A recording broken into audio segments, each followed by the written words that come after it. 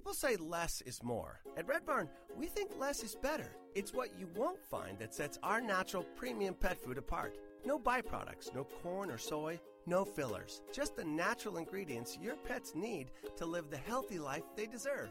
Look at the label. We want you to. Red Barn Naturals Pet Food. Simply the best. Find it in your local pet specialty store. Visit redbarninc.com/coupon to save $1 off your first can. Welcome to the Tell Janice radio show, where you will hear inspiring stories about life, love, and labor from amazing women to help lift you up. Now, here's your host, Janice. Thanks very much, and welcome to the show. I'm so happy that you're listening, and I'm sure you're going to learn a lot from our guest today. But before we get started, I wanted to remind you that if you know of a fabulous female that you would like me to give a shout-out to with a few words of encouragement, acknowledgement, or congratulations, please let me know their names by clicking on the link at telljanice.com. My guest today is Michelle Tillis Lederman. She's an expert on workplace communications and was named one of Forbes' top 25 networking experts in 2015. Her company, Executive Essentials, provides communications and management training and coaching programs. Michelle will be speaking on effective interviewing on both sides of the desk. I'm so excited to have you on the show today, Michelle. Welcome. Thanks, Janice. I'm happy to be here. Well, I'd like our guests to get started with telling just a little bit about themselves. Can you start with that, Michelle? Sure. There's so much to tell. I'm a recovering CPA. So I spent and I won't tell you what my mother says CPA stands for. It's probably not allowed on the air. But I spent the first decade we can of my... do it. She says I'm a certified pain in the ass. Oh. I'll have to remember that one. I wrote that one down. Go ahead. So I spent the first decade, at least, of my career in finance. I did everything from auditing to M&A to hedge fund investing. I was the only woman on a trading floor. I was the only woman on a global venture capital team. And I was deeply rooted into that finance world, where I did a lot of interviewing other people and a lot of interviewing myself. And I was very frustrated by a lot of the communications and things that I was seeing. I taught at NYU for 7 years while I was building my business, Executive Essentials, and I have been teaching individuals and organizations about these communication skills, these critical skills, for the last dozen years or so. On the personal side, I'm an adrenaline junkie. I'm a travel addict. I've been to 63 countries. I love animals, and I'm the mother of 2. Wow. Well, that's a great place to get started. I don't know what to start with. Can you tell me how you started your career? And you have been teaching. You have children. How did you balance all of that? Oh, who says there's anything called balance? One of the things that I've learned from a lot of amazing women over the years that speak on the subject of work-life, quote unquote balance, is really that it's okay to recognize that there is no such thing as balance, but there is such a thing as fit. And I believe in the concepts of fitting into your life what you want to fit in. And so I was able to go on the field trip with my son because I fit that in, and I'm able to go to the gym 3 times a week because I fit that in, but I haven't fitted in to go 5 times a week. So it really is about prioritizing what's important to you and finding your things to fit. Well, it certainly is, and especially when you're trying to raise a family. So you start from the beginning for me. How did you get into your world? How did you start? Into the world that I'm in now, I really started while I was working for a bank. And I was managing about $100 million of proprietary capital for the bank, and we were investing it. So you have a lot of people coming across the desk that you're interviewing that you're determining whether or not you want to put money in them. I was also doing a lot of hiring for the bank. And so I know we're talking a little bit about the interview book and interviewing from both sides of the desk, and I can dive deep into that for you. But one of the things that I realized is that the communication piece is really a huge hurdle for people in understanding how to get from where they are to where they want to go, whether it's to make that sale, to get that job. That communication gap is vast. And really what I do now comes out of the frustration I had then. Was this something, Michelle, that was self-taught because, I've in my life I've done, 23 years of interviewing, so I'm really interested in the next few questions for you. But was this something that you experienced over a course of time, or did you take courses? I mean, how did you become the expert? All of the above. So I realized through practice and all the mistakes that I made. I always say I teach all the mistakes I ever made. But when I realized that this was what I was meant to do, I went to the CEO of the bank I was working for. He was my boss. He was the treasurer at the time, but he had been promoted to be CEO. And I said, I can do this. And, I had done this project with him with another coach. And he said, okay, but you still have to do all this other stuff. So I basically had two jobs. But by taking that chance of saying, I can do this and I want to do this, he sent me to a 5-day train-the-trainer course. Every time he wanted a topic taught, which one of the first ones was interviewing, he would send me to take a course on it and then design and deliver something internally based on our custom practices. And so then I continued to do that. So I've done that for Citibank and for Deutsche Bank, and I go in and I look at their custom approach and design and develop trainings to help people understand how to interview effectively, understand what they're really looking for, what are the characteristics, I call it the ABCs, the attributes, behaviors, and characteristics that would be effective in the role, so that they know what they're looking for. Because if you don't know what you're looking for, you can't interview for those things and find that right hire. So in answer to your question, a lot of it is experience and a lot of it is taking class upon class. I have believed in continuous learning and probably have taken a course or two and a certification every year for the last decade. Wow, and that's really important, to keep fresh and new ideas and such. I am interested in your first question. What can you do before the interview to set yourself up for success? Let's talk about that. Well, it's funny. As I gave you my tell me about yourself, I ended it with that personal information. And you were like, that's really more interesting than everything else we were planning on talking. I really want to talk about that stuff. I know you were thinking it. Yeah, I was, and we'll get there too. Well, that's actually one of the reasons that you do it. And I always suggest for people to put that little bit of personal information on their resume or put that personal information on their LinkedIn profile, because it gives people an opportunity to talk about something other than work and enables you to find those connection points, find that similarity, and make somebody feel like, hey, I could work with them. Hey, I'd want to hang out with them. Yeah, let's bring them back for another round. So when you think about what to do before an interview, there's a lot of things to do before the day of the interview, and we can dive into that as well. But on that day, I don't want you to stay just so much in the professional world that we don't show the rest of ourselves to somebody. Because I had one interview where I spoke about water skiing, poetry, and animal rescue, and walked out with an offer in hand. And I don't even think they asked me anything about you were on the other side of the desk. Yes, I was. Well, I found that, the last few interviews that I've done just recently, sometimes they open up and give you some very, very interesting views into their character and personality, which I think is really important. And I'm wondering this about you as the interviewer, I've never interviewed using the classic techniques. I think it's really boring and you don't really draw out what you need. Like, tell me a little bit about yourself, which I did ask you. But so do you use the classic sort of interview? If I pulled it up on Google right now, they'd give you, tell me about yourself, your education and such. But how do you actually start off as being the interviewer? Well, if we think about the different stages of the interview, there's about 5 stages that we go through, and they're not linear. So we have the rapport building stage, which we just chatted about a little. What you're referring to is the opening question stage. Then we have the core of the interview, where we have a lot of that back and forth. There's the candidate Q&A, which can be interspersed throughout, and then, of course, the closing of the interview. So in the opening question, I think a broad-based question can be a wonderful opportunity for both sides of the desk. For the interviewer, it enables them to ease into the interview, have something as a go-to question. It's not, oh, my God, what am I going to ask them now? They have something that they can then bounce off of what response they get. For the interviewee, it's wonderful to be able to drive exactly what you want to tell the other person. I am X, Y, and Z. these are the traits that I can bring to the table. This is my passion or my enthusiasm. You are really being very directive of what you want them to know about you, and that gives you more control.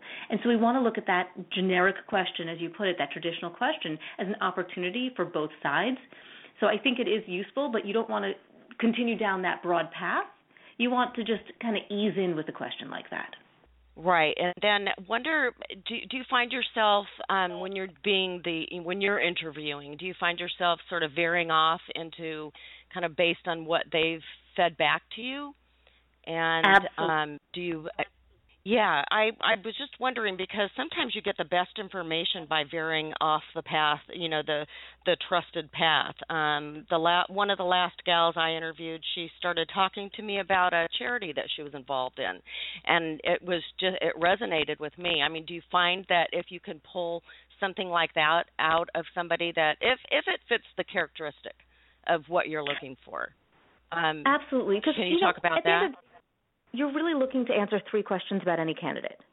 Can they do the job? Do they have the technical skill, the experience, the knowledge base? Do they want to do the job? Do they have the interest and the passion?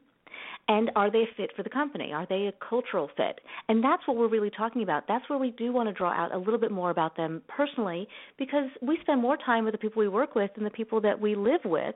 So we want to know, can we spend time with this person? And when you get to see that charity that somebody's passionate about and see all of their energy and their everything comes to life, that really gives you insight into that person. But it also allows them to feel more comfortable and to show themselves. People tend to get that interview mask. So I think you are spot on when you say follow the conversation. And I really teach people to not think of it as much as an interview as it is a conversation. Because although there's questions going on, when you can make it conversational, it's more real life. So follow whatever it is they say that interests you. Go for it. I know I've found also, too, that many people go into the interview being, nervous. So do you feel that setting somebody at ease is the best technique in pulling out what you want for them, or being more intimidating? Because people have different styles. Well, we have to remember as the interviewer that the candidate is also interviewing us. They're determining whether or not they want to work for us. Now, right now it's a buyer's market, and so we, as the employer, have a little bit more flexibility. That said, there's a lot of different types of interviews. There's a lot of kind of unconventional styles that are happening these days. We've got the Skype interview. We've got the phone interview. We've got the group interview. We've got the team interview. We've got the skit interview I even heard a company doing. And so with all of these different formats, you're saying something about the company itself. A lot of financial services do a stress interview or a good cop, bad cop when they do a team interview. People walk out of there going, I do not want to work for that person. So you have to understand that that's part of the image that you're putting out to somebody else. I don't recommend doing a stress interview. That doesn't mean you can't ask a hard question. So, for example, a financial firm was known for asking about how do you think the markets are doing today? Or what do you think about how the markets are reacting today? And, that's a tough question, but it's also a question that's saying, hey, are you really passionate about the industry, and are you up on it every day, all day, And it's not and if they've done the research. So there's a little bit of purpose behind it. But I think you really need to be clear on what's your purpose in taking that approach. Right. What do you think about personality profiles going into an interview? If companies should be able to provide those, have you ever used personality profiles? I have not in the interview process. I know a lot of firms who do. And what's very interesting is there was a study done many years ago with the accounting firms of the personality type, the MBTI type, which is of 16 styles. What is the type of the partners? 80% of the partners came out one of the 16 styles. And so it was very indicative of what type of personality succeeds in that organization. Now, there's a problem with that. If we only hire to that style, we are going to create groupthink. We are going to reduce our innovation, our collaboration. We are going to really self-select out some of that diversity that enables progress. So I get a little nervous about hiring to a test. That said, I think it's great to understand the styles of the people that you're hiring, but it's really a chicken and an egg question. And I think the egg of the assessment should come after you hire the chicken. Do you think that you should be hiring people that you like? Well, now you're getting to my first book, because of course I love the concept of likability. And, I teach that people do business with people that they like. That said, it's also one of the interview traps.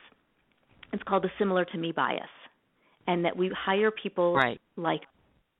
And on the sense of that it's somebody you can spend time with and there's a cultural fit, that's great. But on the sense of I need somebody to offset my strengths, it's not. And so I actually do think about what style I need. So back to the question about assessments, I don't have somebody take an assessment, but in my mind, for example, there's an assessment that uses 4 colors, red, yellow, green, and blue. I happen to be a yellow-red. I like to hire a red-green. So it gives us some place of commonality and overlap where we can understand each other, but that green is opposite my yellow, and so therefore their strengths are my weaknesses. And so I think we want to think about those things in the full picture of our team, understanding where our strengths lie and what type of style and characteristics we need to fill those gaps. Right, because there needs to be a variety, because we all don't have all the strengths needed to get the job done. That took me a long time to learn. Exactly. Well, you mentioned your book. Is this your first book, The 11 Laws of Likability? That was my first book. Talk about that a little bit further? Sure, and my most recent book is Nail the Interview, Land the Job. So kind of hitting both of them a little bit here. The 11 Laws of Likability is about understanding the drivers of connection and likability. And I always warn people, it is not about how to get somebody to like you. You can't make somebody like you, but you can enable people to see what is likable about you. And so I take people through what to do before, during, and after an interaction with somebody to build and strengthen that connection and convert it into a relationship. Okay, and your second book, your recent book is Nail the Interview? Nail the Interview, Land the Job. And that is once you know you've got that interview, and even before, you can take some of these tactics into getting the interview, but from a month to 3 months before the interview, I'm giving you ideas of what you should be doing in planning for that interview and preparing for it, the day of, in the waiting room, throughout the interview questions, how to close it, and then even what to do past not getting the job, because the interview isn't ever over. And so we really take the full spectrum. Do you find that, I found over the years, because I used to teach interview skills years ago, and I actually enjoy being the interviewee. I think it's a huge challenge. It's fun, right? Yeah, it is. I find it fun. That's why I don't like to have people be nervous. I'd rather draw the best out of them rather than a nervous Nelly. That's no fun for me. And I think personally, I would agree with your approach entirely. I think bringing your best self, enabling their best self is what will give you the best sense of, is this person a fit? And, sometimes what you realize is you're great and I want to hang out with you, but you're not a fit for this job. And that might be the best thing for everybody. And I think with your method, you're more likely to come to that conclusion than you are if you let them be nervous and you enjoy that aspect of it. Not for me. No, I understand. Let's get back to, you mentioned having 2 children, and I really, I'm so interested in how you talked about work-life balance, and I loved what you said, that it's more of a fit, and I agree. I think that's a better way to put it. And so many companies these days, organizations are using the work-life balance. I used to use the word happy, like I'm here to make people happy, and I cut that out years ago because that's not my job, as a manager. But can you talk more about, you have 2 children. How did you make it a fit? Like you were working for another company, I'm assuming, at the time that they were growing up. Actually, no.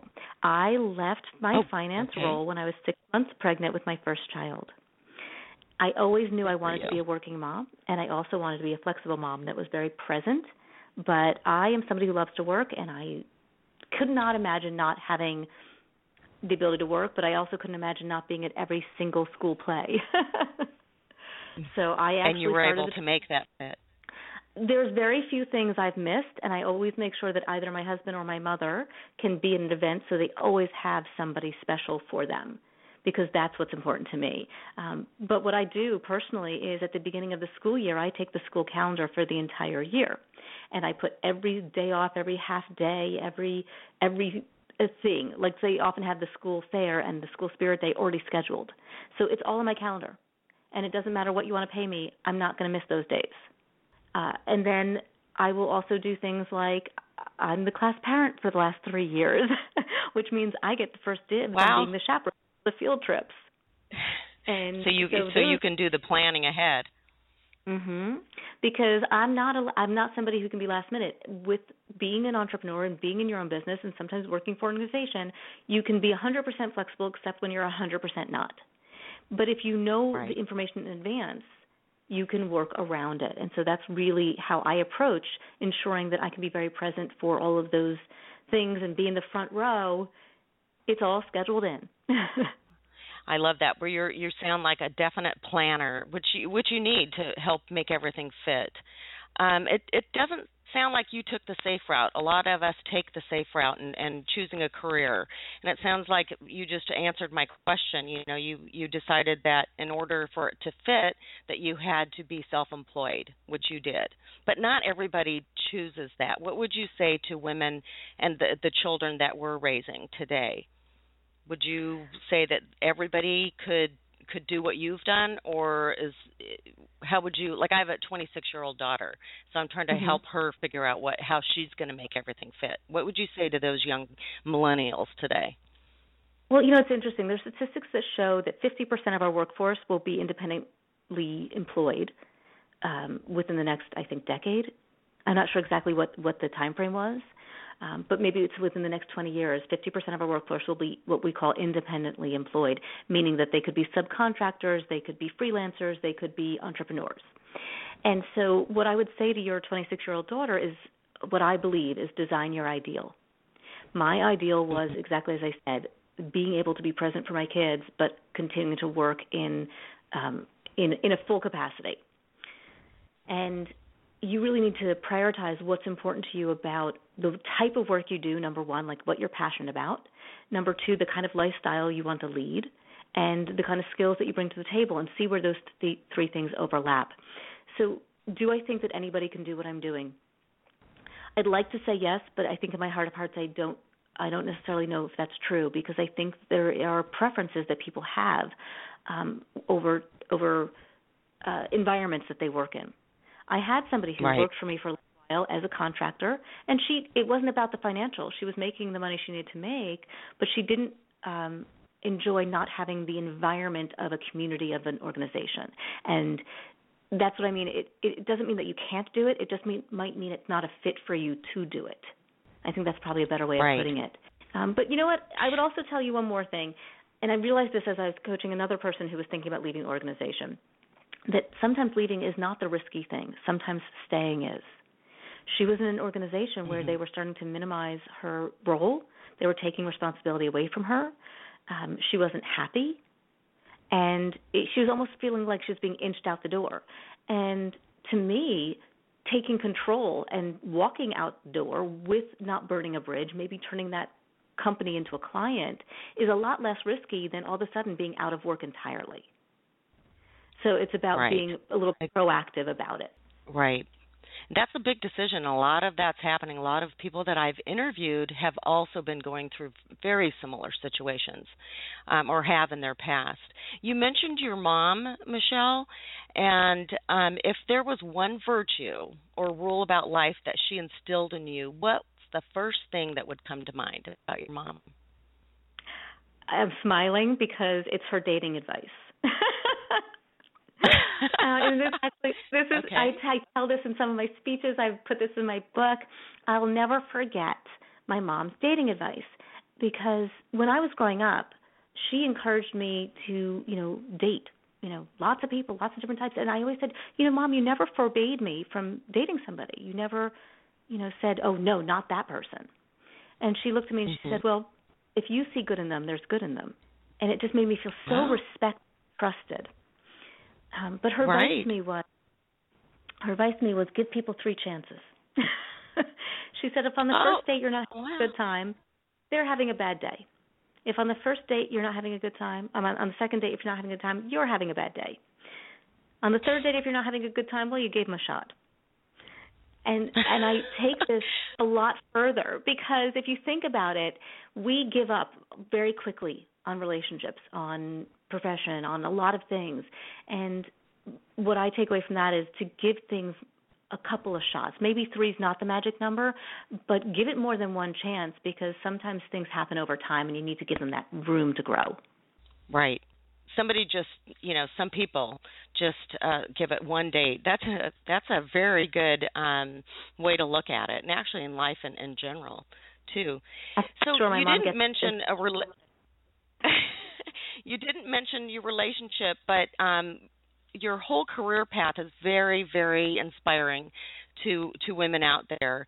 Did it impact your relationship at all, raising your kids and your significant other? I think only for the better. One of the things that I learned, I got married a little later. I got married at 32. I guess that's not that late in the Northeast, but in some areas of the world, that's late. And I learned that you want to pick somebody who only wants your success and that you only want the success. So when something happens great for my husband, I am behind him. I'm supporting him. I'm like, how do we make this better? How do we make this happen? And there's not a me versus you. It's always been an us of, I'm so excited for you and I'm so proud of you and vice versa. And so really being very supportive of each other's careers. And recently, I'm just beaming over this one. My son had his bucket buddy day. He's in 3rd grade and he has to fill out this all about me. And one of the questions is, who's your hero? And my son chose me, and I didn't know he was choosing me. And he said that it was because I was around and because I had my own business, that he was proud of me. Wow. So that's a great testimony. I check in with my kids. I say, do you think I'm around enough? And they say yes. Even though I might have my office door closed, they know I'm in the house. And most of the time. And they know I'm accessible.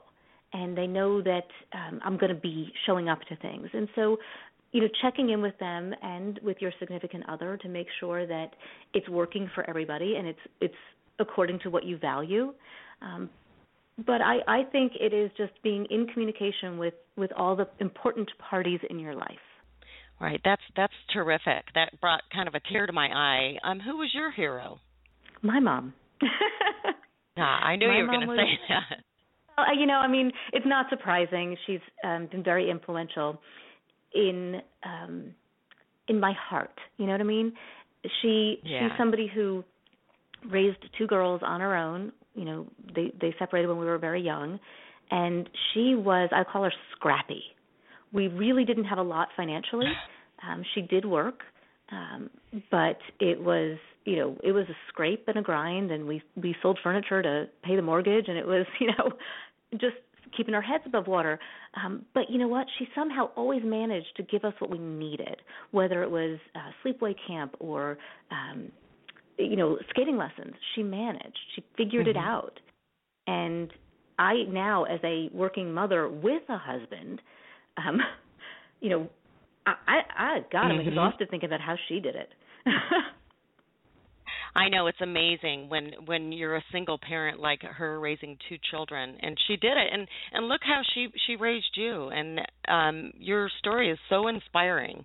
I've just loved it. Do you have any special book offerings? You had mentioned something about free networking assessment. Can you talk about that with our listeners before we get off? Absolutely. I actually have a few gifts I give away, and it's one link to get them all, so I'll give you the link. It's Michelle, Michelle, Tillis, Tillis, Lederman, Lederman, so my full name, .com/gift pack. And in that gift pack, you're going to get a free chapter from the 11 Laws of Likability. You're going to get a free assessment on what type of networker you are. You're also going to get a free interview preparation checklist. So if you are in that interview mode, it's making sure that you hit everything on that checklist. And then you'll also get a little video series on how to accelerate your success. So lots of free goodies in there and more that comes along the way.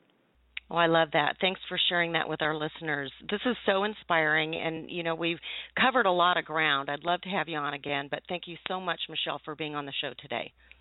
Happy to be back anytime. Great. Thank you. Bye-bye. Happy that you tuned in today and learned from our amazing, fantastic female guests, and I hope you recognize this as an opportunity to pass their knowledge on to your daughters and friends and share the wisdom of the ages. I'll talk to you again soon, and in the meantime, let's lift each other up, spread the love, and share an attitude of gratitude. Every 3 minutes, another woman gets the news that she has breast cancer. And here are some of the first words she hears. HER2 oncogene, aromatase inhibitor, ductal carcinoma in situ. What do these words mean? How are you going to decide what to do if you can't even say what you have? Listen to me, Shirley Jones. As soon as you get your diagnosis, go to breastcancer.org. It's a special place on the Internet where you can learn how to say all those breast cancer words and find out what they mean. At breastcancer.org, you can learn more about your particular kind of cancer and your treatment options. Prepare a list of questions for your next doctor's visit and get all kinds of other useful information to guide you and your family through this. Breastcancer.org, the first place to go the minute you find out you have breast cancer. You've been listening to the Tell Janice radio show. If you'd like to be a guest or suggest a guest for the show, or if you would like to nominate a fabulous female for a shout-out by Janice on the live show, please visit www.telljanice.com. Please share this episode with your social network and help us lift women up. Join us next week for another episode of Tell Janice.